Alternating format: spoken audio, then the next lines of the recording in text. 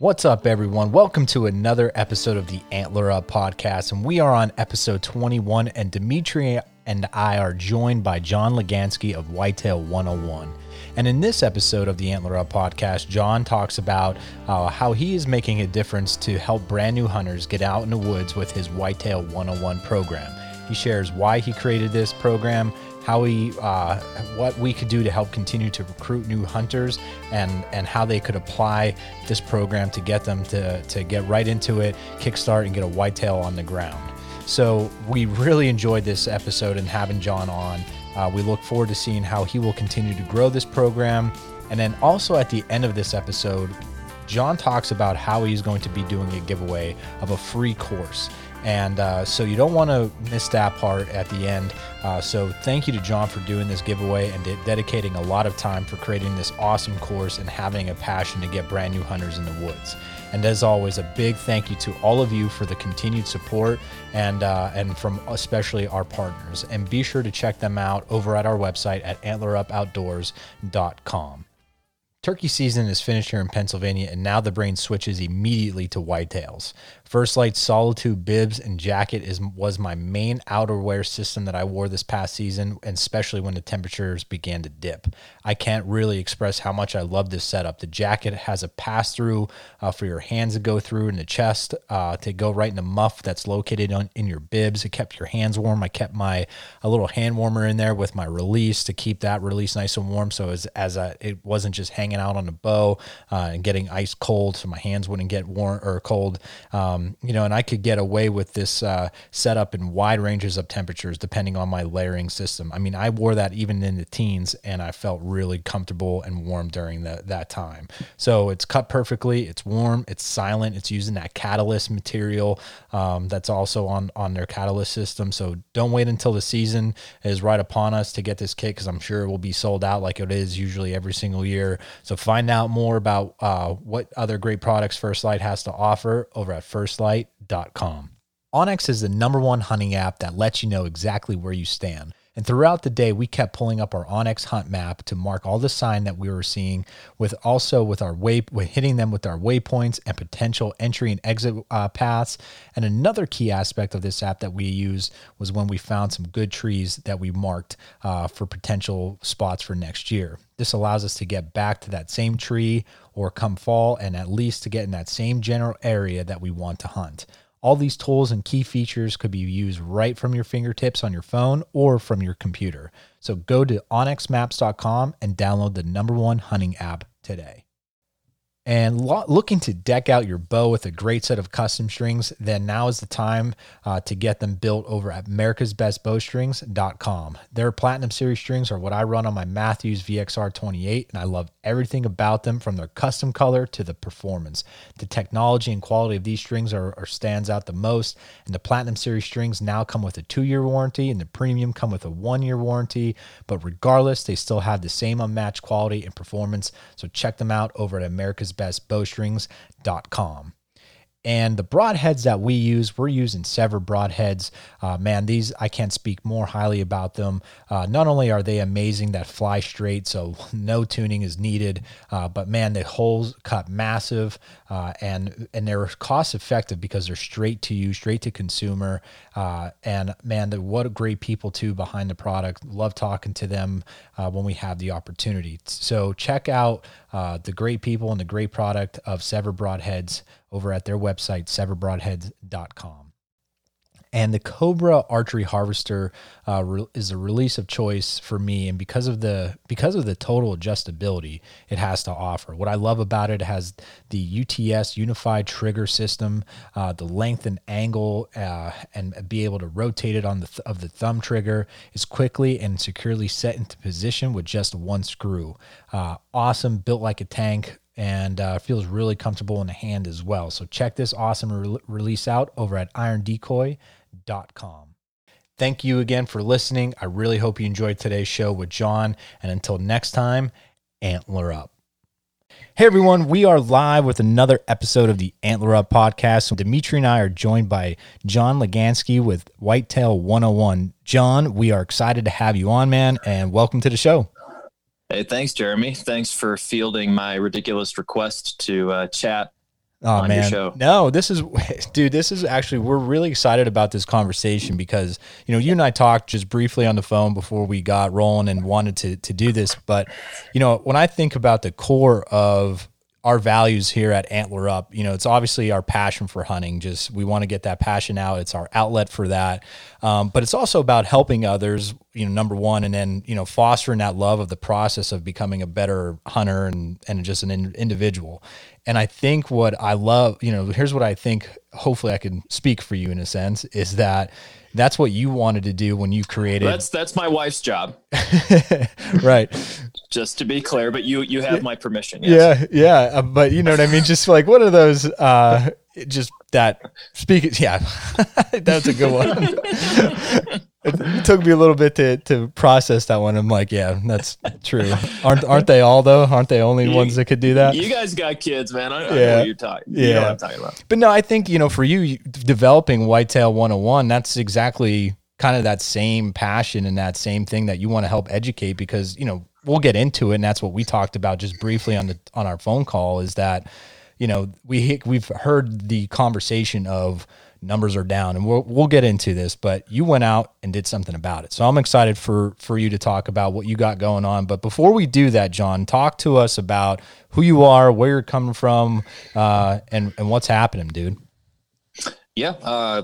Well, hello everyone. My name is John Legansky. I'm born and raised in south suburbs of Chicago, Illinois. Not exactly what a lot of people think of when they think of like born and raised deer hunter. But my dad married into a family from like southern Missouri by way of Florida. So my mom's side of the family was all into, whitetails, turkey, even, hogs and stuff like that. And my dad kind of used that as an opportunity to jump in and get his feet wet. So I was the kid growing up.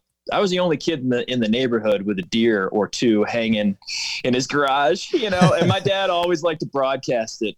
He's a truck driver, so you can kind of imagine the type, he always liked it. He'd have a big old smile on his face, and you should be proud of, it takes a lot of work.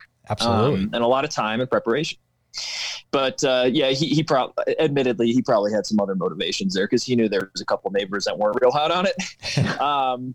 That put me in a position from a pretty early age to sort of have to explain myself, even though I don't feel like any hunter should ever really have to explain their actions. If you're a hunter, right, by our standard, today's standard, because anybody could go out, with a spotlight and just shoot something. I think they call that trick or treating back where we used to hunt. But if you're playing by the rules, it's hard.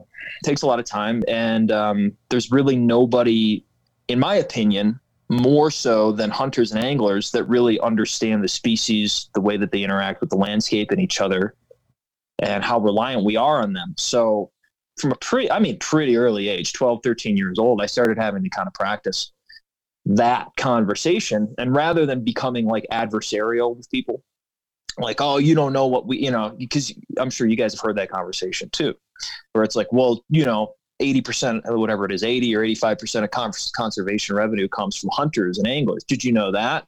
What have you done? And it's like, no, pump the brakes. These are opportunities to explain to people, like, this is actually good, and here's why. Right. And so I've just been practicing that conversation for 20 plus years, and we'll get into it a little bit more. Like, I've always considered myself a student of anything that's worth doing. I always want to continually learn. That's the beauty of hunting any species. I just happen to have the most experience hunting whitetails, and it's kind of lucky that those are also the sort of the most ubiquitous across most of the lower 48. Right. And so there's so many opportunities for people to do that. And I've done some small game hunting. I've done a little bit of upland birds and waterfowl. I'm trying like hell to get my first turkey, guys. Still, we can talk about that. I know I talked to you, Jeremy, a couple of weeks ago. Have you gotten one since then? I have, and still Dimitri's the one with the nice whole gobbler on his trophy on his back. I'll be sure and direct my questions to him. Yep. Hey, I do all the time, man. Well, I put the point is, though, I put my money where my mouth is. Like, I like to be a student because I feel like being a student makes you a better teacher. Right. And somebody who's going to sit back, and stroke his gray beard, and and claim that they know it all. That's not the guy I really ever wanted to learn from in the first place. You can pick something up from him, but it's a lot more fun to spend time with somebody who will admit. And I that's why, at the beginning of podcast, I said, thanks for like kind of fielding my request. Cause I heard you speaking with Billy from Premier. Yeah. And I found you guys kind of through him, and, one thing leads to another. And I was just really excited to talk to you, because I got the impression just from listening to a couple more of your episodes since then over the last, even month. And I've gotten through like most of your episodes now. And I just feel like, not just you, Jeremy, but also Dimitri, it seems like we all have sort of a similar approach. We're all kind of coming at this from the angle of like, well, we don't know everything. And I sure as hell didn't know anything about video editing. Yeah. Color grading, making a compelling video, not to mention building a website, marketing it, all those things. I'm just reading books and trying to figure out along the way. It's mostly me. It's mostly, a company of one, which is also a great book that I could recommend. The problem is I read the marketing books after I created a product, and all the first chapter of all those marketing books said, don't create your product first. I'm like, well, okay, it's too late now. So I've spent a couple of years building this up and trying to make it as good as it can be. And now it's a matter of just finding the best way to get it into the hands of the people who really need it. Right. And so that's kind of why I'm motivated to do shows like yours. I mean, I want to talk hunting all day, and we can share some stories, but at the end of the day, like, my motivation is when I started this, you're right. Like, I was listening to a lot of podcasts at the time, and I was hearing people talk about the issue, but I didn't really see anybody actively solving it. It turns out I was wrong. I wasn't hearing from the people who were basically doing the same types of work that I was. Okay. With, R3 and, BHA, which I'm a member of, and QDMA, which I think I'm wearing the hat, yep. Right? Like the Field to Fort program. There were all these other things that are kind of like, they're filling different niches. And so now my mind is on like, okay, well, how can I work together with some of these other guys that have the same motivation, and just took a slightly different path, because I feel like that rising tide thing, it's going to prove true. If we want to solve this, it's a problem. There's no question about it. It's still a problem, and it's becoming worse, but we're starting to make progress. And if you're I've applied the same concept in the way that I've been hunting over the last 6 or 7 years since I started bow hunting, which is make the mistakes, get them out of the way, and let's just figure it out. Yeah, no. And what's awesome that you said about us learning and growing and developing. For me, growing up, my dad put me in a tree stand, sat me there and said, hey, when you have the buck that you want to shoot him, that type of ordeal, and just have, and I appreciated it, and I enjoyed it, and we developed and we got better, and he taught me a little bit more different things. But man, the last like 3.5 years, it's been a huge growth in learning, just even from Dimitri, just because it's a whole different landscape of what I'm learning. I'm hunting on public land. I'm learning different scenarios of what he's scouting. Heck, even last week in our podcast, when we talked about like even just doing e-scouting, and when he and I go on, like put our boots to the ground and what we're looking for things, I'm soaking that up. You know what I mean? And that's something where a lot of individuals I'll see constantly just read. I don't read a lot of comments even on other people's social media posts, but the one thing that I've noticed on, say, like the hunting public, or especially like him and like those guys and Dan Infall, is that people will say, man, they changed the way I hunted. I did different things. And, that's the thing where, man, what I love about your program is you cover, it's real, it's raw, you cover so much. But right now is the time, if you are looking to get into hunting, because there is so much information out there, and you give them that opportunity to, here's everything right, for your taking. And then guess what? You got a base of knowledge, and now you can go make those mistakes, learn and grow and develop, and keep doing that. Yeah. And the thing you said about like hunting public, there's a few great ones out. I mean, I've learned stuff from your guys' guests and you guys, right? There is a ton of media out there, and there's a lot of quality media. I actually haven't found that much that was not compelling or interesting lately. There's a lot of good media out there, but it's all geared towards us, Mm-hmm. And then I realized, again, once I started reading those marketing books, it's like, well, yeah, those people are doing that because hunters are easy to market to. we like to, I know you're a little bit more of a gear junkie than I am. Like I have a Hoyt Ultratech. That was like a bow from the 90s, and I bought it used. And it was like the hottest, latest, greatest thing when I was 14, but right. I bought it off this. That was my first bow, my first compound bow. But this will be my 7th season behind a bow. So, but it sounds like you kind of took a similar arc. You said 3.5 years ago. Is that when you started with the archery? Well, no, I've been archery hunting for a long time, but it's just mainly like I said, like I grew up hunting on private property. And it was on, it was still different terrain. It wasn't farmland. It wasn't anything like that. It was still mountain buck, it was a club. It was huge, like 3,500, private acres. So, and it was mainly gun hunters. And, so I did have the opportunity to learn and see a decent amount of a big buck growing up, just because, especially during archery season, because it wasn't during, when all the Orange Army are out. And, and my dad would have like these preset stands. I would go up, I would sit, and I would see deer. There would be times where, especially even during rifle growing up, I remember like when I was like 13, if I fell asleep and like woke up, there'd be like 25 deer standing under you. There would be 25 deer. And, this is up on these ridges and mountain. Right. Yeah. It's one of those things like when you're young and you I don't know, maybe you missed like one, you kind of like dozed off in one day of economics in junior year of high school. And now you don't know how to you don't know what APR means, it's like those little things. It's like, oh, like if you ask somebody that's knowledgeable, they're like, oh, this, and there's so many of those concepts in hunting any species. And the nice thing is once you establish them with a single one like deer, you can apply at least half or if not 3/4 of those concepts to almost any other game species. Like, hey, these are prey animals. They're, their vision is based on movement. They rely on their scent, birds, not so much, more vision, this and that. And it's like, oh, okay. And it's in there. It's done. Somebody has told you. The way that I built Whitetail 101 is not to assume any level of proficiency whatsoever. And the irony is, like, I actually, you mentioned something about having like a bunch of deer standing under you.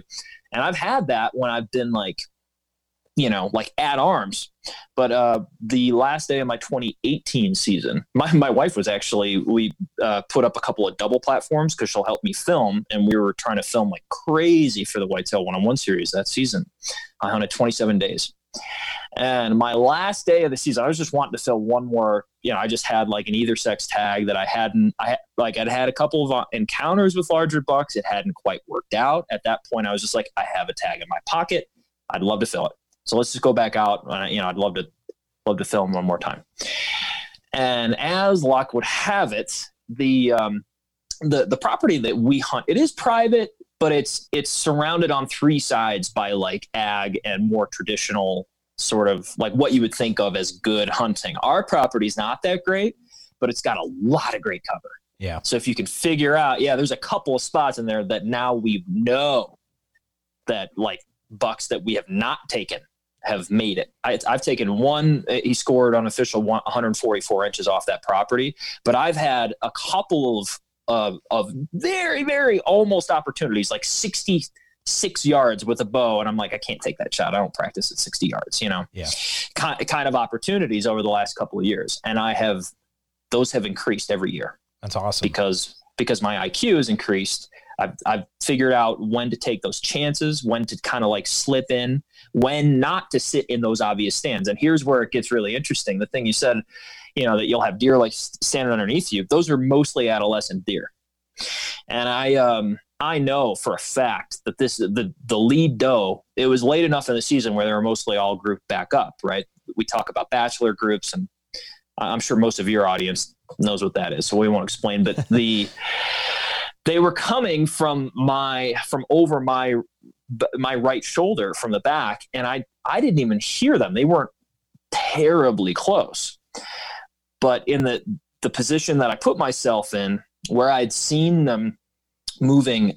This was an evening sit. So the way that I had seen them moving towards their bedding suggested that, okay, we'll call it 60-40 odds that straight out ahead of me is where they're going to come from. They didn't. They came from behind me. And if I had been on my phone or asleep, I would have had my pick of one of 5 does, like an army, one by one in the row, just browsing around, kind of like taking their time, walking right underneath. And what I did was I made the mistake of hunting. And so every so often, what do? Look over your shoulder, right? Have a look around, see what's going on. And just that much. I mean, the tree is this wide. So my head goes, Yep. It's like shoulder width, and my head just peeks around it. But by the time I can even get my eyeball on the doe, I hear, like, and they're all gone.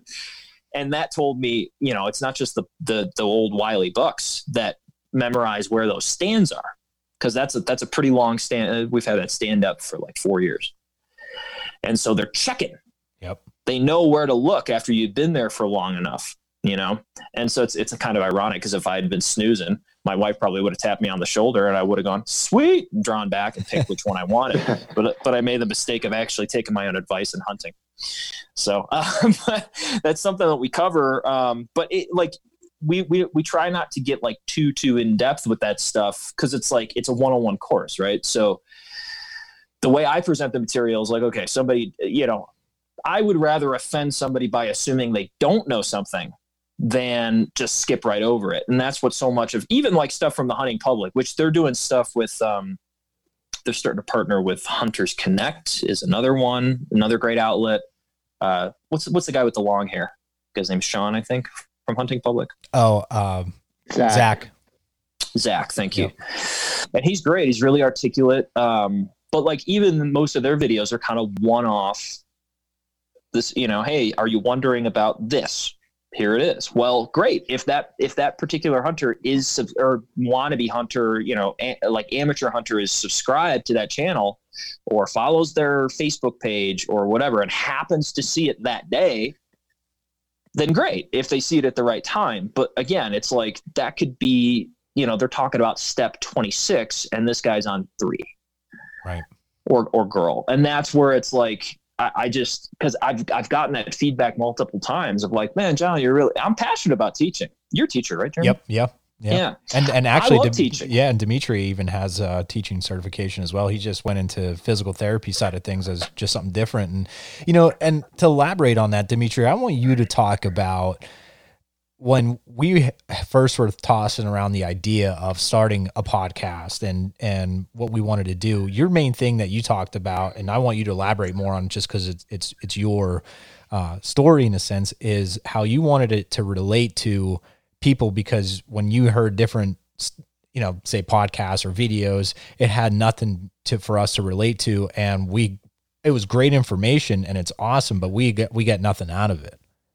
Yeah, I mean, you quickly found out here in Central PA, you're not going to see 25 deer when it gets light out under your stand. I mean, that's just something that doesn't happen here. I mean, you're lucky if you have 1 or 2 under your stand, just hunting the high pressured public land where we're at. So, but coming from I wouldn't say more experience, but maybe someone that's done this steadily more than most people, and especially people starting out, I think the important thing to realize is you're learning something new, no matter whether you've been hunting for 30 years or if you're a new hunter and this is going to be your first year. I think sometimes new hunters get intimidated by someone that's been hunting a long time, but we're always constantly learning, just because whether you're out there all the time, every situation in hunting is different. So whether you're seeing bucks or does, or you're trying to kill a buck or doe, whether you're spot and stalk hunting or whether you're hunting in a tree stand, every situation is different. And Jeremy and I talked about this this week is, there's all these media outlets of hunting and tips and tricks and, but you got to find what works for you and piece together maybe a little bit of someone told you about this and something about this. You can't just pick somebody and watch all their video, maybe not their videos, but like their content and tips and tricks, and then just hunt exactly like Mark Drury or Cameron Haynes, that's not going to make you successful. What's going to make you successful is taking all your knowledge, putting it together, and then applying that to your situation. And I think a lot of people have a hard time realizing that, and they're afraid to fail. So they think that if they just hunt like one person and do everything they do, they're going to look or be successful like them. And that's just not the case in hunting, because there's so many things you have to adapt to and situations that are going to affect the hunt. You have to kind of constantly be learning throughout. So, everything we tell people isn't maybe going to apply to them, but they might pick up on one or two things that's really going to help them. So, podcasts I listen to, a lot of it might not apply to me, but there might be one or two things per podcast on each one I listen to that's going to apply to me. And that's how you just got to kind of pick each one of those things out. And then that's what we try to do, is try to relate that to the people maybe that hunt a little bit more similar to us, and then try to give them more knowledge maybe on high pressure deer, kind of like the hunting public, but we hunt a little bit different than them. So you just got to kind of find what applies to you. That's such a good point. Like, so, you mentioned a couple of like sort of famous, sorry, can you guys hear the roosters in the background? No, the neighbors no. have chickens. That's okay. Amazing. That's awesome. I honestly, like, I really want to go and I want to choke that chicken. Yeah.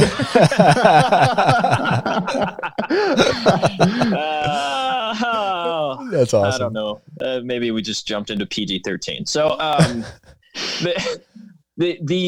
so Dimitri, what were you talking about? Like, we addressed that a little bit in our messaging. Like, I actually felt it necessary to dedicate an entire lesson to it's called setting expectations, because my first fear is like most of the people that I've talked to that are from like major metropolitan areas that don't have a mentor and are interested, everybody talks about now we have a better understanding of locavore, organic food concern, almost like selfish health concerns. And then the other half of it is like concerns for the livestock. And then when you wrap it in, it's kind of a trifecta with the benefit, like the environmental benefits. And I'm sure we'll have plenty of time to get into the tangents of like public land and all that means to me. I'm out in Colorado right now. And believe me, there is a stark contrast. Even my wife, who is originally from Mexico, you go from Illinois, where like public land is a forest preserve with a bike path and a parking lot and a pond. That's your outdoor recreation for 2 hours, within a 2 hour radius of my house from where I grew up. You come out here and my backyard is the White River National Forest. A little different. There's BLM, like Bureau of Land Management land all over. But yeah, keeping in mind where you're hunting, what that looks like, how many other people, how many other cars you're seeing in the parking lot. These are all things that I can't give you a hard and fast yes or no, do this. But I can say, hey, coming from Illinois that only has 4% public land in the whole state landmass, not federal land, not state land, federal and state combined. So less of that is huntable, right? Because there's state trusts and all that. They're still leasing some of it out to like extraction companies and whatever. So the same stuff that you deal with in the West. So basically, if anybody doesn't have a place to go, guess where everybody is, especially come gun season. So my brother and I got into bow hunting because we lost our private permission. Okay. The guy sold and he got out of there. He retired and we didn't have an inn anymore. And so it's like, we did not hunt for a year, and a year was long enough for Jake, my younger brother. He's 4 years younger than me. Jake got his first bow and he just started research. He went on the Illinois DNR website and started researching parcels that he could legally go out and just hunt deer. And the first week of October that year, he was in college still. He went out, second sit, first day, took his biggest buck to date. Things scored like 115, not huge, but that was his first real opportunity on like an okay buck. And he was hooked. He's like, you got to get into this. Hey, can you help me get this out of here? And then I'll tell you all you need for your bow. But we break the course into kind of like 8 sections. So you could think of those as like units, and then within those are chapters. So a lesson might take you like an average of 25 to 45-ish minutes. Most people, I mean, if you're really motivated, I'm moderately fluent in Spanish. Like Rosetta Stone, that's about how long I spent. 30, 40 minutes a day, maybe 5 days a week. You can cheat a little bit. Maybe I only got 2 or 3 lessons in this week, but like easily within 4 to 8 weeks, you will be astronomically far ahead of what you would have been just trying to, like, again, dink and dunk, looking at videos online, even great videos. I'm not discounting the value of the Randy Newbergs, the Mark Kenyons of the world. Cam Hanes, not so relevant to this conversation. I think we all just kind of like, we like to kind of fanboy a little bit. Be like, look at his muscles. But that he's hunting units that are managed for enormously large bulls, like, because his main thing is elk, right? And so you can maybe like, one in I don't want to say a million chance, but a much, much smaller chance that like a guy hunting a general over-the-counter unit might maybe encounter a bull like that. Whereas Cam is picking from, well, do I take the 6x6? I don't know. He's in the 320 class. I was really hoping to tag out on a 360. And you're like, geez, guy, just, you know what I mean? So it's, you have to appreciate those nuances. And we start there. We start with like the tags and the license and all the bait, because that's where most people go, screw this. It's, you want to go like, you want to go and buy a gun and you go, hey, you go to your Walmart and you're like, I want to buy a tag. 36 out of 50 states, they're going to tell you, oh yeah, just give us your hunter safety number. And you go, what? I don't have that. Oh, well, you got to take a hunter safety course. Now it's September, right? All the hunter safety courses are full up. Right. Okay. Well, what are my options? Right. And so there's like, it's like, to me, it's like a, it's not a straight and narrow path. It's very winding. And there's all sorts of little tripwires and landmines there set up for you to fall on your face. Right.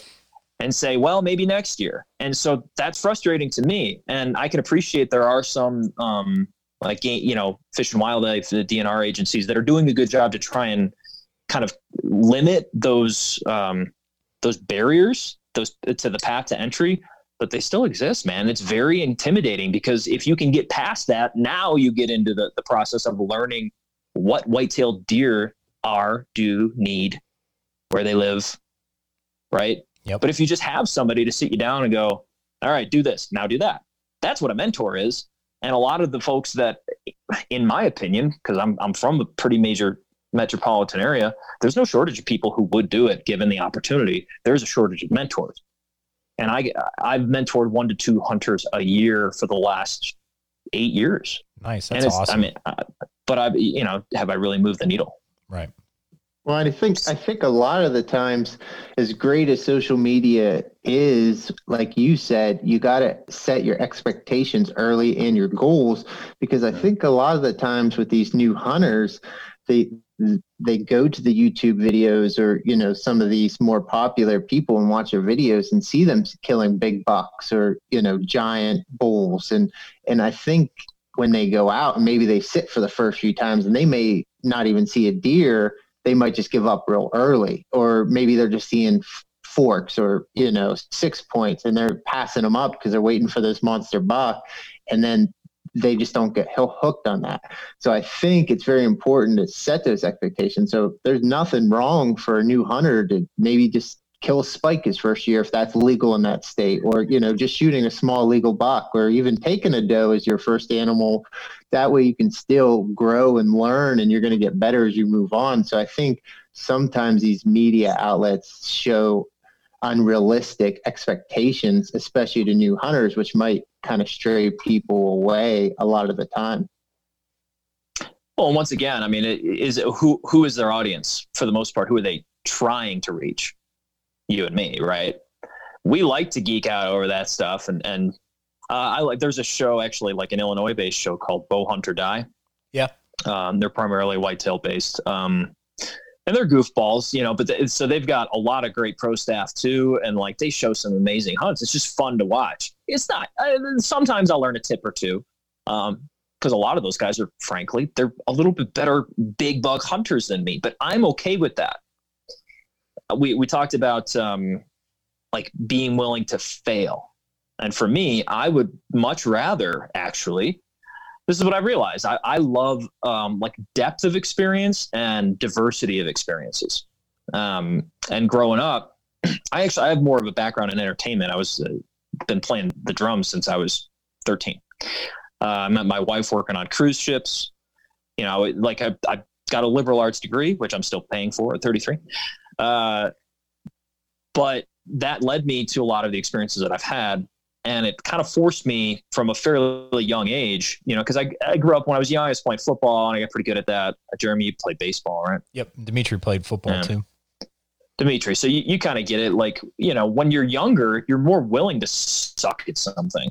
And then as you become an adult, there's this like, I don't know, you're kind of like everything reinforces this idea. I feel like everybody feels like if you're going to devote any time to something that it has to like, all right, well, it better net you some cash in 12 to 18 months. Otherwise you're wasting your freaking time. Yeah. And it's like, whatever happened is just doing stuff because you like it, man. Well, kind of go squirrel just for 1 minute. I mean, I remember this was 6 years ago, just because my daughter is 6 and it popped up on a memory not too long ago. I started playing in like an adult 25 and older baseball league that was like full-fledged baseball. It wasn't, softball or anything like that. It was baseball. And I remember I had to travel to a nearby town and my wife was like, "Are you getting paid to play for this?" I'm like, "No." She's like, "Well, I don't know if you should play anymore." It's like one of those, just because again, it was just something I did my whole life and I just wanted to play and do it, but it was taking time away. I just had a newborn. So it's like, you kind of look at things, you're like, you know what? Yeah, I can't do this all the time. You know what I mean? I need to be a father and I need to do this, but, yeah, man, and I feel the same way. Like for me now, like with archery, and that's something that I love about it is because it one day you could be lights out and you are hitting everything within a 1 inch circle. And then other days you're like, why is that 4 inches wide? Why is that 3 inches low? And you can't hit the side of the barn some days. And that's where, for me, I love going back. And that's just something that I've grown to love and try to do and push myself to get better with, just because one, it's just in my nature, but then two, because I am a hunter. And when a situation does come up that if a doe or a buck that I want to shoot, I'm going to be able and feel confident to make that shot. So that's something too, where I think for a new hunter, like you said about failing, because I failed hundreds of times, whether it be before I even got a shot or even when I shot. So it's just like, I think it's something where, like you said, and something when I'm coaching, I always tell my kids, when you sent me that email, just to talk about a few things, and you said, embrace your suck, man, that's something where that's one of my quotes, especially when I'm coaching football and baseball, is just like, I'm pushing them and just saying, hey, embrace that. Well, wouldn't it be sort of a slap in the face of everybody who came before you? Well, we'll use the podcast as an example. You're one of my episode 13, 14, 15, something like that, right? Yeah, we're 19, I think. 19. Like, for somebody who's been doing this for 8 years, 10 years, for you to expect to you can have flashes of brilliance, right? And you guys, like, just from what I've listened to, like, you're improving, the audio quality is improving, like, it's a practiced skill, right? And so for you to be like, well, I should be better than name the most famous podcaster, Joe Rogan, or you know what I mean? It's like, well, you can have moments of brilliance, but like, in order to finely tune that and get good at it with consistency, it takes a lifetime. Yeah. And if it doesn't, I would counter, like, is that really a pursuit worth going after? If you can master something in a year, what comes after that? Yeah. And so so I was kind of forced to keep doing that because it was, early on it was football. And I was kind of a chunker, man. I weighed more than I do now. And I was like 5'3". I'm 5'10" now. Yeah, I was a big kid. But but like that gave me motivation to kind of like get in shape. I wanted to play other positions. And so now you think through things, you think of things through a certain lens, a filter of like, what needs to happen? What do I need to do to get from where I am to where I want to be? And the nice thing about, as an adult, you can work through those things more quickly, but it's also, a lot of us are built to come up with all the reasons why we can't. And so I built a program to be like, yes, you can. Yes, you can. At every step, it's like, no, you can. This is the next thing you got to do. Right. Go do your homework and then watch this next lesson. And you watch the next lesson and it's like, hey, welcome back to Whitetail 101. Did you do that thing that I told you to do last lesson? Because if you didn't, you're wasting your damn time. But I mean, yeah, embrace the suck, right? Like I've been playing drums. So it's been 18 years. And I got really good at like rock and, basic, all that stuff that like middle-class white kids in suburbia play in their garage, right? That's what I got good at. And then I was like, I want to expand my boundaries. I want to learn these other styles. And so you suck again. There's just all there is to it. And how do you get good? You go to open sessions, jams, whatever. You watch these guys playing. You don't even fully understand why you like their playing better than yours. It's frustrating and it pisses you off. And then maybe instead of going up and doing what you went there to do, which is play and improve, you like psych yourself out. You're like, nah, I suck. And then you leave, right. And you listen to 100 more hours of albums. Same thing. Jiu-jitsu, right? I like practice on and off with jiu-jitsu. And the great thing about not being able to practice very often is that I spend a lot of time on my back getting my ass kicked by guys who do this with consistency. So when I'm up there and I try to pull, one of my 5 half-ass techniques, and they're like, nope, seen that one before. And I'm like, oh, he's breaking my arm again. Tap out. That's good for you. I want to encourage people to embrace that in a healthy way. Don't break your arm, like tap out. But like, if you do it right, hunting is one of the safest outdoor recreation activities you can take part in. I'm not making that up. I actually looked this up. Yeah. The stats say like, that's actually one of the safest things you can do. If you do it right. That's why we make you take a safety course right up front. And that's where Whitetail 101 is going to point you in the beginning. So like, I know there's probably not a ton of beginners, that are like non-hunters listening to your podcast. If there are, hit me up, man. We'll get you a discount code. Like we will get you in there. And it's our slogan is 0 to deer hunter in 30 days or your money back. So like, if you're not getting what you expected to get from this, cash it in, man. Email me, say, hey, your course sucks. Fix these 5 things.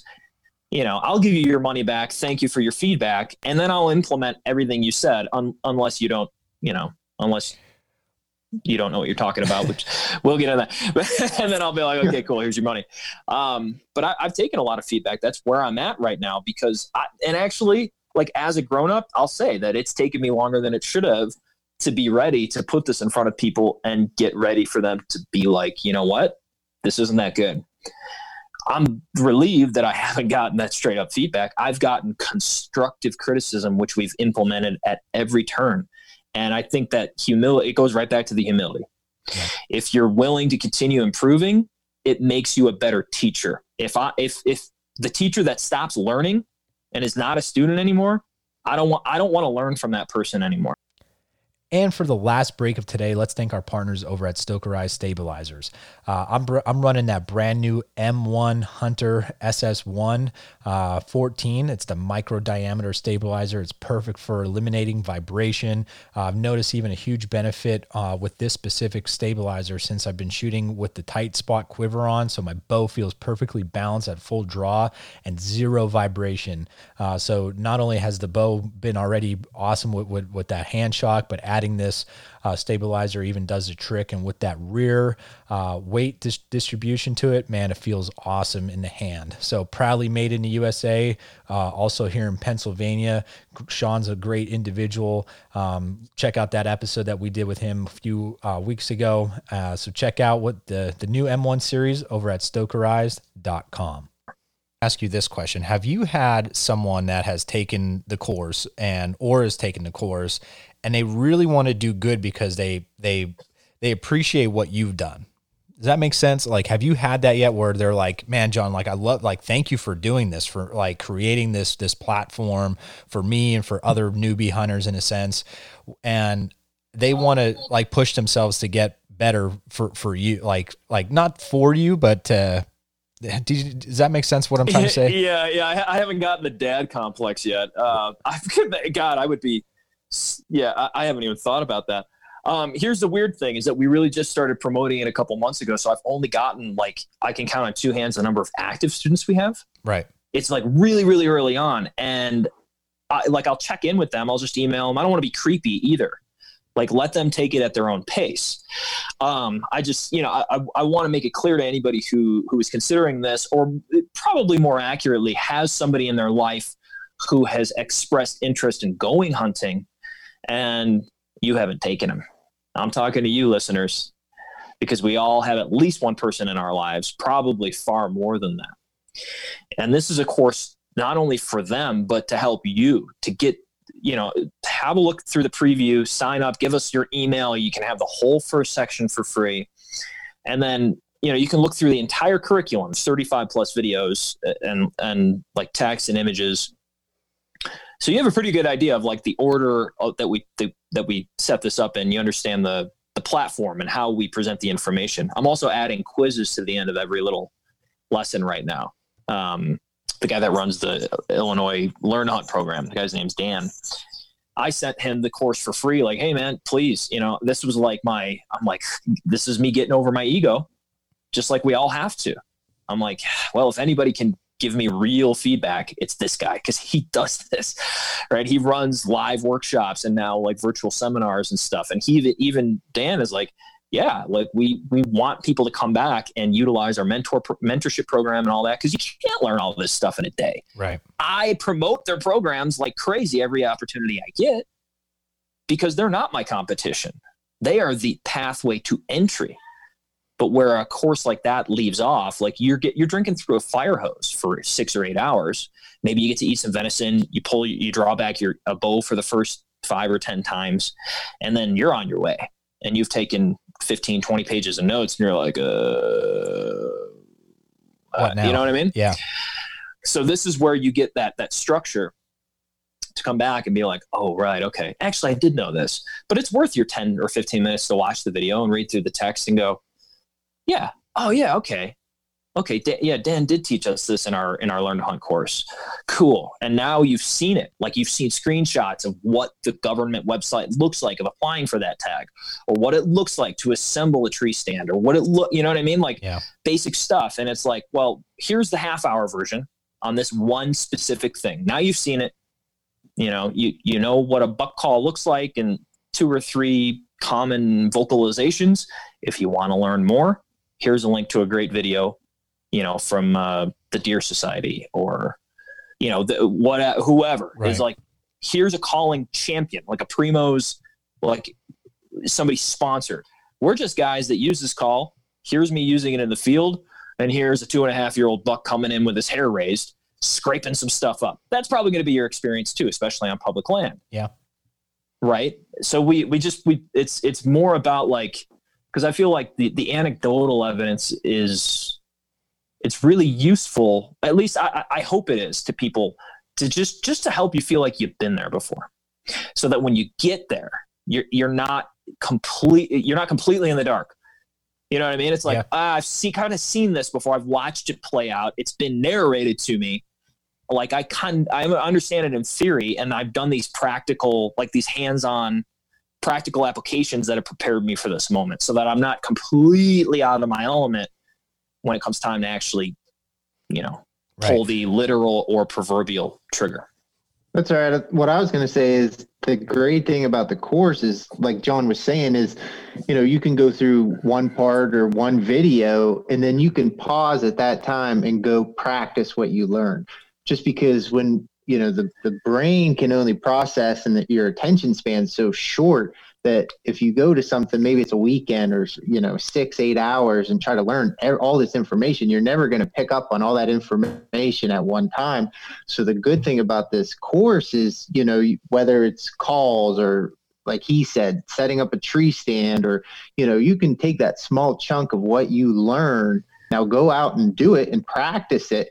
That way you can get that down before you move on to the next step. So that way you can kind of set your own pace, and you're not getting a large amount of information at one time, and you can practice and hone your skills. And then by the end of the course, you're going to be a far better hunter than just going to one course and getting the same information at one large extent of time. That's exactly it. And Dimitri, to like kind of piggyback off of that, what I was thinking of when I built this was like, I didn't want to make myself and or anyone else affiliated with Whitetail 101 that you see in the videos out as the end all, or like you know what I mean? I sure don't want to come off as a know-it-all. It's like, no, I still study these things. I listen to these podcasts. I watch these videos, and here's proof. We send people to additional resources when you're done. Like, hey, you have enough information to go out and do this. If you want to learn more about that deer call, or let's say, a couple of things that are difficult with the scouting and strategy specifically, as you said, is that like you guys have the advantage or the complexity, depending on how you want to treat it, is both a pro and a con, but it's something you have to deal with in terms of topography. Right. Pennsylvania has more hills, rolling hills, in some cases, depending what part of the state, like kind of mountains. Yep. We don't. Right. Illinois, most of Missouri, the western part of Ohio, pretty much all of Indiana, like a lot of Michigan. And until you get to the northern half of Wisconsin, all that's flat as hell. And so, we're not going to talk about thermals in the course, but it's like, hey, by the way, if you're in one of these regions, you may want to check out this link. Here's a quick video on like the concept of just what thermals are and how they can maybe, you know what I mean? So It's like, it doesn't have to be, because you could make every lesson an hour and a half or 2 hours long. That's not the point of this. I want to give you the base level of information to just be able to go out and confidently like, okay, well, John showed me how to look up, 2 or 3 legal public hunting sites. And we also covered the private land side. You probably saw that like in the first unit, right? Like lesson 3, it's like, where can I hunt? Well, here's your options, right? If you got the hookup, and you probably don't because you're coming to us, you might be able to get permission. But if not, maybe, so we introduced the concept of a lease very early on. Like, here's your options. You're probably going to wind up on public land, especially if you don't have a bunch in the bank to front. Right. But if you have a couple $100 to throw at this and you're not putting it all into gear, it might be worth getting together with a couple of buddies and splitting that $1,000 nut or whatever for, a couple weekends. Because it's going to up your ante. And by the way, like your odds are going to be way higher just by virtue of going to a place and going, hey, owner, where do you see deer moving? And he's like, oh, I got stands here, here, here, and here. And now you go back to the the introductory phase that, Jeremy, you were talking about 20 minutes ago. And that's exactly my experience for the first 15 years that I hunted, which was put me in a stand, sit there, shut up, be quiet. Did you spray down your clothes? And just by sheer odds, because again, the landowners kind of have an idea of where they move. They might have oak trees or this or that.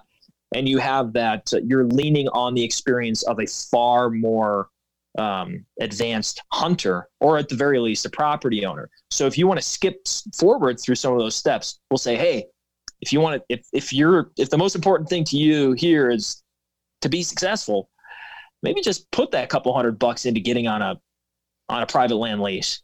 Use the land trust or whatever. There's a bunch of them. Hunting lease network, right? Yeah. And do that, and get on the board. In any sport, they say the first points are the hardest. And then once you've been there, you've had the opportunity, you felt that, like that adrenaline rush. Okay, now if you want to move on, but that, again, it's a choose your own adventure. And for me, it's actually more important for people to just gain to draw whatever they want to out of their first year of hunting whitetails, whether that be on public or private land, whether that be with archery or firearm, or depending on legality, crossbow. whatever method, whatever means, whatever area, as much as you want to draw from this experience, I want that for you, because my goal is to get you hooked. I don't just want you to go out there and buy a tag and a license this year. I want to do everything in my power. You email me, you say, I'm having this trouble. What do you think?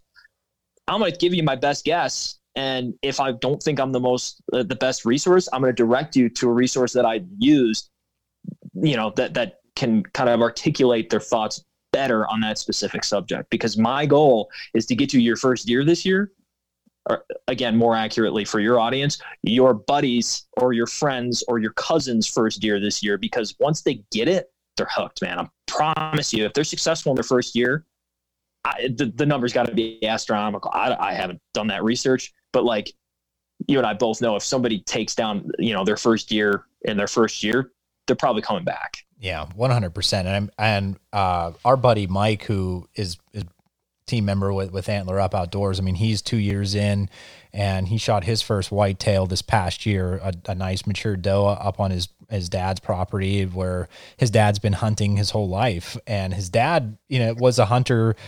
Even when Mike grew up, he dabbled in, I think, like just archery and stuff like back in the day, but just played hockey and other sports and did other things, just never really took up hunting, and now has. And I know, he's the one that really pushed about the Whitetail 101 to get on and to have you guys on. And we're excited for that. But at the same time, man, like you said, he oozed it out even before he shot his first whitetail. But when that day happened, I mean, man, it's just awesome. It's a life changer. You hear those things about people going out west for their first time, and man, it changes them and everything like that for their first Western hunt.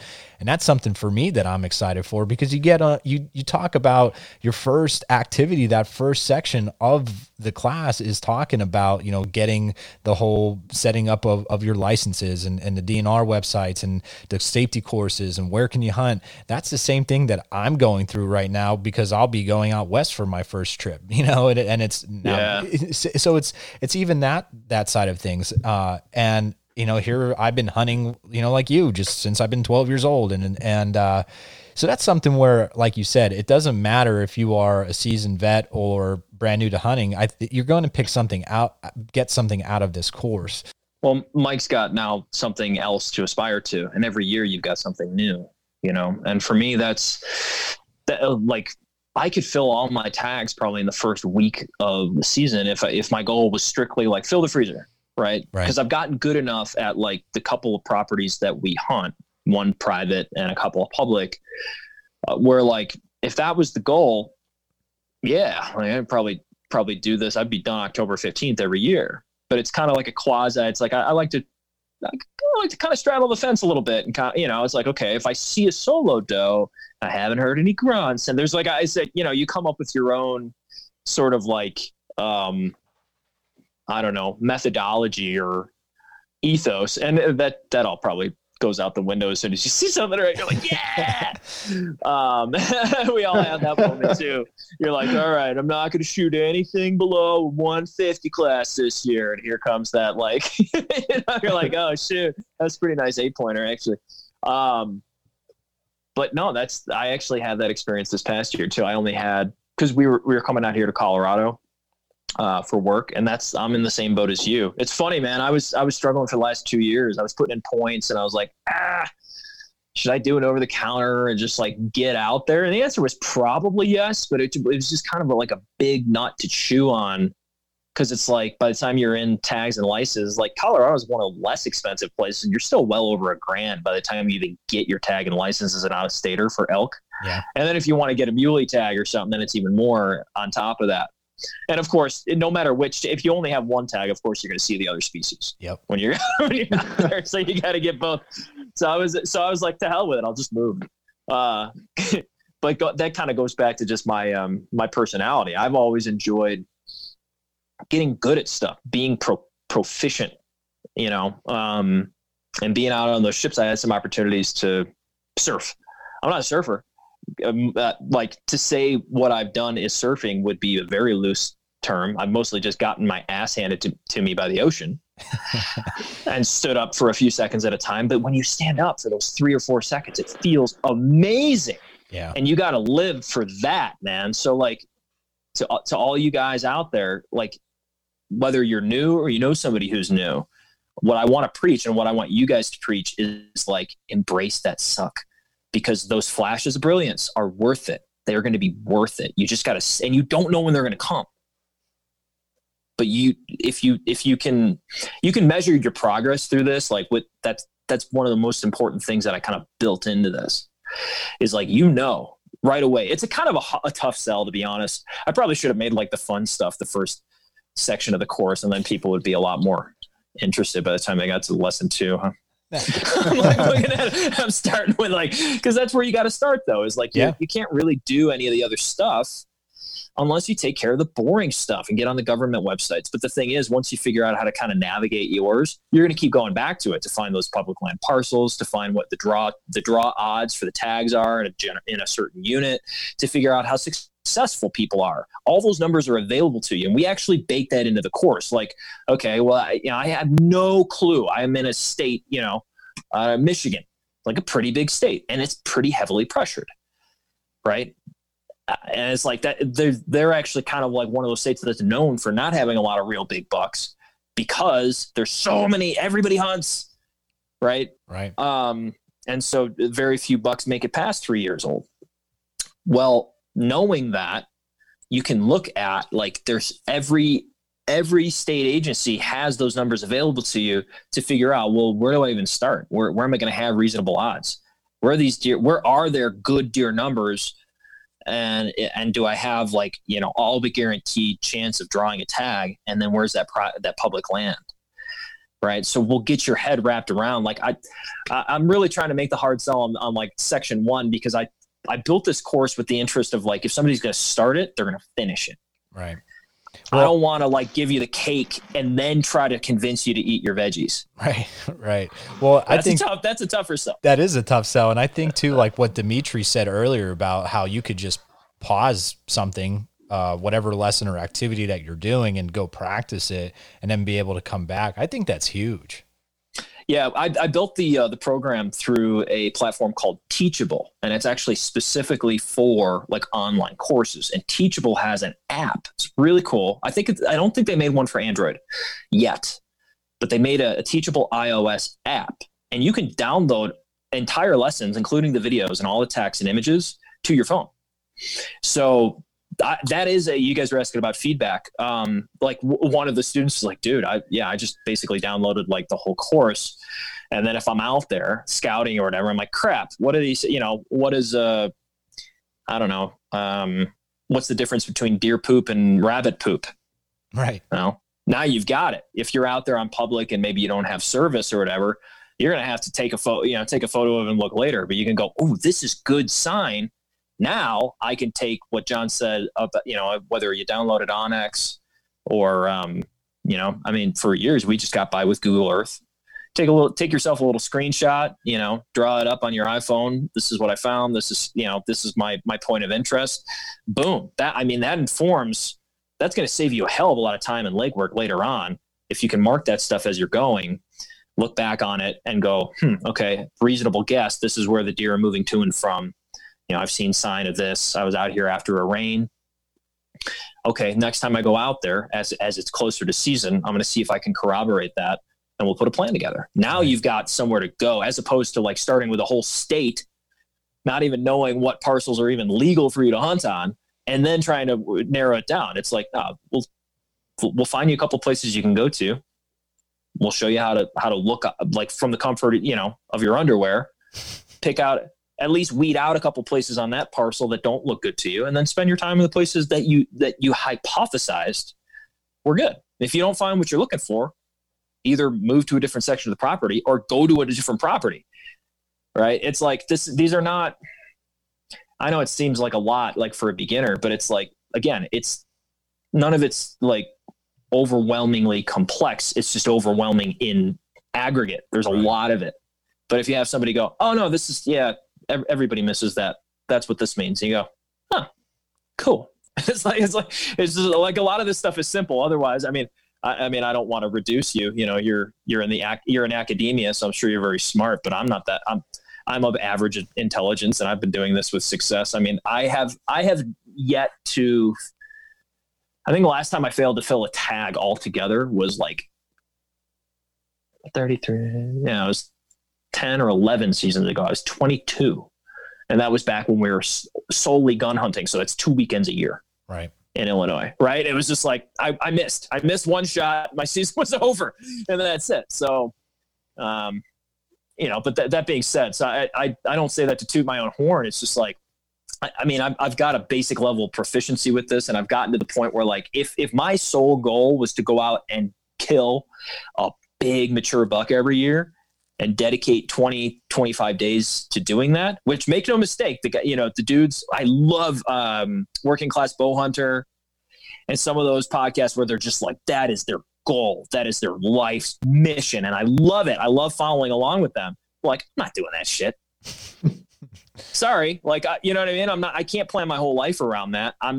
That's why I'm out here in Colorado is to chase elk and mule deer and have different experiences. And because it's like, even to take a cow in my first year, a cow elk, like, for me, it would be greater validation because I'm like, man, I had to learn a landscape. I had to figure out all the tagged, you know, your hunt doesn't start even with scouting. It starts way before then, you know, with figuring out the tag drop process and where you can go and, you know, getting a beat on like local hunting pressure and where I have a reasonable chance of actually having a meaningful experience in nature. These are all things that matter to me. So you got to define your own hunt. So it's not just embrace the suck. It's figure out what you want to take from it. If all you want to take is a deer, okay, then approach that accordingly and we'll help you. But if you're, you know, if you're more like me or you're wanting to chase that big buck, Whitetail 101 is not really a series designed for the big buck hunter because I don't think that a first year hunter should be going after big mature animals. They've figured me out. I've had experiences where I'm like watching. I've sat a stand where I've seen that buck cross before. And I go to sit that stand and he doesn't show up, or he shows up on the other side of the field. And so a couple of days later, I come over there and I think I've got a good wind. And guess what? He comes from the other side and guess where he's walking? Where I was 85 yards down the field, where I would have had a 20-yard shot broadside. And at a certain point, you start to think to yourself like, well, this isn't coincidence anymore. He's just better at staying alive than I am at killing him. Right. So that's that humility coming back in a little bit. No, and that's huge. And I think Dimitri, I mean, you and I both had that conversation, especially for our out West stuff, you know, what our expectations are. Yeah, that's how we talk. What are your expectations? Our expectations really is kind of like what you said, just trying to actually put something on the ground. I mean, we're not going to be too picky, just for the fact that, you know, we don't know when we're going to get out again. It's not like a thing that we for sure that we're going to be able to do every year, or, you know, we would like to. I mean, that would be awesome, or the plan if we could do that every year, but maybe we never get out there again. You never know. So the first time out there, I mean, if we see a fork mule deer or, you know, spike elk bull, I mean, I know I'm going to take it. You know, one, I like the meat. I use it to provide. Dude, elk is so good. I know. So good.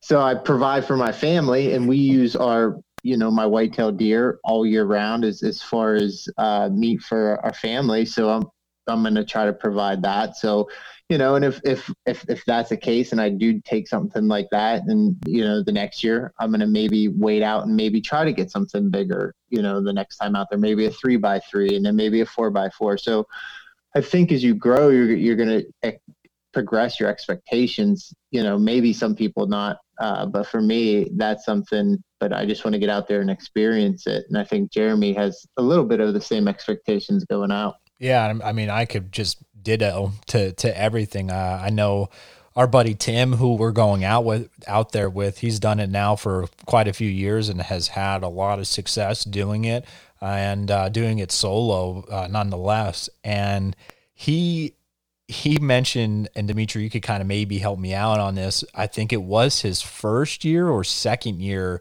or first time he was on elk, and it was cows, and it wasn't it like a quick 20-yard shot, and it was early. Yeah. I think it was the first day, John, and he passed just because, again, you know, it was his first time out there, it was his first day, and on him, you know, he's like, wow, if this is, you know, kind of so easy, I'm already on elk. He passed, and it must be like this every day. Right. And he did not see anything or get an opportunity to. And he even said, he's like, man, I kicked myself because I should have. And he goes, I don't even think he really had expectations in a sense of saying like, it has to be this or cannot be that. So that's where, for me, man, if there's an ethical opportunity shot where I feel comfortable and I have that tag for it, yeah, man, I'm not gonna wait until day 9 when I'm like probably starving and just ready. My feet are aching as all hell. And I mean, so that's my expectation. And like Dimitri said, I want to experience it. And that's where, again, I feel like I'm a whole brand new hunter just because I'm going to be experiencing something totally brand new, and that's exciting. And man, I'm really looking forward to it. Dimitri and I have been texting back and forth, and you know, just when we get together too, just talking about our gear. You know, he's, you know, what's our sleeping pad situation? What are we running for food? Jet boils and just all that fun, neat stuff. And you know, like you were saying, John, like I love gear. I could talk gear out till next week. And but man, it's just something where I think someone coming into the whitetail side of things, you know, you said hunt your hunt, and if you have that expectation, like for me, man, I'd be lying to you if I didn't want to say, if I said, I don't care if I shoot a bigger deer next year, you know what I mean, than the one I got this past year. But if it happens, guess what? If I'm in the saddle and or wherever I am in the blind on the ground, and that deer gives me that like +10 feeling, when I see him or a doe, man, I'm going to take that shot. You know, and that's where, again, like Dimitri just kind of talked about the whole social media thing. And, you know, we run Antler Up, and, you know, and it's, you know, this is a side thing that we have going on. It's not my drive of income. This is just my passion, what I love to do and talk about and talk to and meet people. So for me, you know, would I love to shoot a friggin' 130+ inch deer? Yeah, 100%. Am I going to try to? Yes. But am I going to let my life revolve around it? No.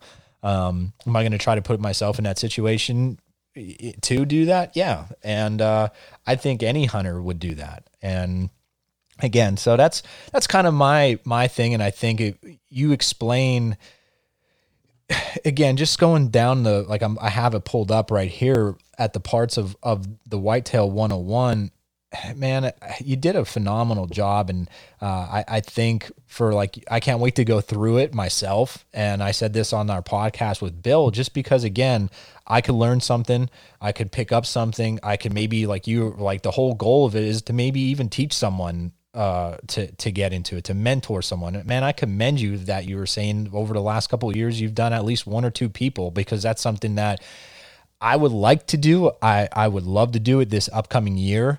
I just don't know. And I could be a total ass by saying, oh, I don't know if I have the time to do it. You know what I mean? Just, I don't want to use that as an excuse. So, and I love that I could maybe one day mentor some of my students, just because that's one thing where some of them are like, yo, Mr. D, you know, Antler Up, man. And they're doing this and they're talking that. And they're like, I want to hunt. I'm like, dude, if I got you to hunt, you'd be hooked. I just know they would. So it's kind of like one of those logistics things where maybe their parents, I got to convince their parents to say, hey, listen, I'm going to take, you know, your son out and we're going to go do this or whatever. And, man, they could come with me too. I don't care. And, so that's the hard part, is just trying to manage all these, I guess what I have my hats dipped in, you know? Yeah. And it's, I feel like, maybe I'll try to speak for you for a second. Yeah. Cause the anxiety that I felt the first time I took somebody out that I wasn't like directly related to was like, gosh, like I was going through like a mental checklist in my head of like, what do I need to teach this person today? And the fact is, like, you can't teach them everything. Yeah. And if you can just steep them in it and hopefully bring them out during a time when you're likely to see some activity, that's like steps 1, 2, and 3.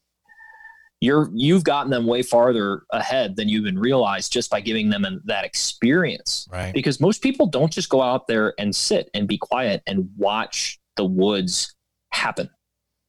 I enjoy doing that. Yeah. I love, bobcats have made a pretty good recovery in Illinois lately. I've even seen a bald eagle while I was sitting out there in Illinois. I was like, what? Stuff like that. You see weird stuff happen. You're like, why the hell is this? Where did that doe come from? Why is she blowing? She's upwind of me, what the hell? And then you go, oh, you see a little coyote rolling through, but it's cool. That's cool stuff, man. I'm like, damn it. That coyote just blew my hunt. And he doesn't even know I'm here. Right. I should probably shoot him. And they're like, well, I don't know. Maybe that doe will come rolling through. I'm going to shoot him. But so you said something that kind of like, I feel like I can kind of segue here. We're going back and forth over this week about the stuff that we wanted to chat about. And something you mentioned, like go into the hunt your hunt or take what you're hoping to, whatever that means for that particular day, week, weekend, year, whatever. I'm out here. Fortunately for me, I like one of the big benefits of having spent the last 6 months in Colorado. We were up in Montana. We knew we wanted to be kind of up in the mountains in the West and spend some time out here. We just weren't sure where. And then we put 6 months in. I'm like, well, to hell with it. I'm hunting Colorado this fall. Like I'm officially a resident, so I will take that elk tag for 1/10 the price. But for me, it's nice because I can purchase the over-the-counter elk tag, and then they have a leftover limited draw. I wasn't a resident yet by the time you had to do that primary draw for like the big game, but I can get a leftover limited license and have a good shot at going like on a rifle hunt during the rut. So I have all of September to try and get out there and get closer than I'm honestly likely to get in my first year up here. But I mean, I feel like a lot of what my wife and I have done the last couple of years has prepared us for this, man. I was working in Glacier National Park over last summer. We hiked our butts off. I've been hiking more than I've been turkey hunting, which has probably contributed to why I have not killed a turkey yet this spring. But I just love this. I love the country out here. And I feel like, honestly, if I'm being honest with myself, I would love to take down a Merriam's, and I'm going to go one more time this weekend, but I'm not going to be heartbroken if I don't. Right. I already found a sweet set of 5x5 sheds. Yeah, those were sweet. Saw those on Instagram. Yeah, you saw those, right? So you never know what you're going to find, man. I mean, how many people find a single shed antler if they're not like super experienced elk hunters in a season? And I literally would have had to trip over a pair of them that were like from a solid 4-year-old bull. And I was like, this is awesome. This day was so worth it. Then I went out and got rained on all day. Didn't see a damn thing. But it goes back to, you never know when, nature has a beautiful way of just keeping you on your toes and keeping you coming back for more. And so you always want to see what's around that next bend, over that next lip or ridge. Right. Because it could be the buck of a lifetime, or it could just be an experience in nature. It might just be a barred owl, Yeah. But who am I to say just a barred owl? Right. Right. So what I've realized, that's the part that matters more. Like when I started this, I was trying to solve a problem that I was hearing about. And I said, I think I can solve this. And I just had kind of the audacity to do it because I looked around and I didn't see anything that fit my mold of what I felt incoming hunters needed, which was this. It's what I built. And I didn't really have a blueprint for it. And I think that's also was equally as important. The fact that it didn't exist and I didn't have anything to go off of when I made this meant that as I built it, I could take some feedback from people who did not yet hunt and a lot of people who do and did. and build the best possible program that I could. I just kept beefing it up. It's still, I treat it as a living, breathing document. If I get feedback that I'm like in my own right mind, I'm like, that's good. I'm going to do that. Thank you. And I do it. I go home and I do it. And that's, I'm implementing quizzes for every single lesson, just so that people are confident when they move on, before they move on to the next thing. Like, yeah, I got a pretty good grasp of what this was about. Now I can go and I can do the thing that they're saying to do. Because that's the most important thing. This is not, when I said, like, I've actually gotten the thing that most people guess I am when they meet me is a teacher or a professor. It's in my blood. I just don't like academia that much. Right. I'm a great student. I mean, I've probably learned 10 times more in my adult life since graduating college. So since I turned 22 than I did in the previous 22 years. There's all these skills. It's a beautiful world we live in right now, man. You can learn almost anything for free or very cheap. And if you want really good, trustworthy information, in my experience, like as I was learning about, the marketing and some of the camera stuff and, lighting, f-stops, that kind of stuff. Yeah, I'd like paid a couple bucks for stuff like that. It turned out to be worth it, not just because the information I knew was trustworthy and good, but because it saved me a lot of time having to research. Right. And weed through the reviews or how many subscribers or followers does this channel have, and what, taking a look at all their other videos and what they tend to focus on. Is this a product review channel? Are they sponsored? This and that. Just take all that crap out, man. If you really want to do something right, something that is going to take as much time as learning to hunt whitetail deer the right way, safely and effectively, and give yourself a really good chance at success, just strip all that stuff away. That's what, in my mind, that's where I was, when I built this. I'm like, there's got to be people out there that are looking at this. If you type into YouTube, how to hunt deer or whitetail hunting for beginners, it's like, there's some good information, but most of it's disjointed and some of it is downright embarrassing. So, and it's like, how the hell did you get 44,000 views, man? Like, I don't know. I'll stay off the soapbox on that, but I was just like, it's either that or it's like product focused branded content. And actually that's how you usually know it's trustworthy. Because Realtree or Mossy Oak or one of those, they're never going to put their name on something that's disinformation or not useful. Correct. It's just that it's all aimed at hunters. So it assumes a certain level of proficiency and knowledge that somebody in step 1 to 5 doesn't have. And so they're using terms. They're assuming that you own land, or that you've hunted land, or that the difference between the action and the safety on your rifle, like basic stuff like that. And it's like, you can't assume that stuff with somebody who's coming from, middle-class suburbia. Right. That guy or girl may not even have a pair of hiking boots in their closet. So for me, it's more like, I wanted to resolve the issue of like, well, let's just get more hunters into the woods. And, because it was the funding model, and that's still definitely at stake here. But the more I talk to people, I realize, like, my wife, she was a vegetarian 14 years before I met her. And now I've convinced her, fish, chicken, still taste some deer. She loves summer sausage, venison summer sausage for some reason. I guess it's the salty, cheesy jalapeno goodness. She'll sit there and eat like a whole log of that sausage. I'm like, you're going to have a freaking heart attack. But she and everybody else close to me that knows that I hunt and has kind of heard me articulate my reasons for it, they're like staunch advocates of hunting. And most of those people will never hunt. So we don't even have to we don't even have to get to this place where like 50% of the country hunts. We just got to get like, imagine if we could, double our numbers. Right. Yeah. Or by 25% over the course of 5 years, what that would do. Again, this is one very specific course for one very specific species, but in my humble opinion, it's the easiest to get into. They're the most widely and readily available. And as far as effort to like basically return on your, return reward ratio, it's the whitetail deer, man. Yeah, I agree. Dude. Right. Yeah.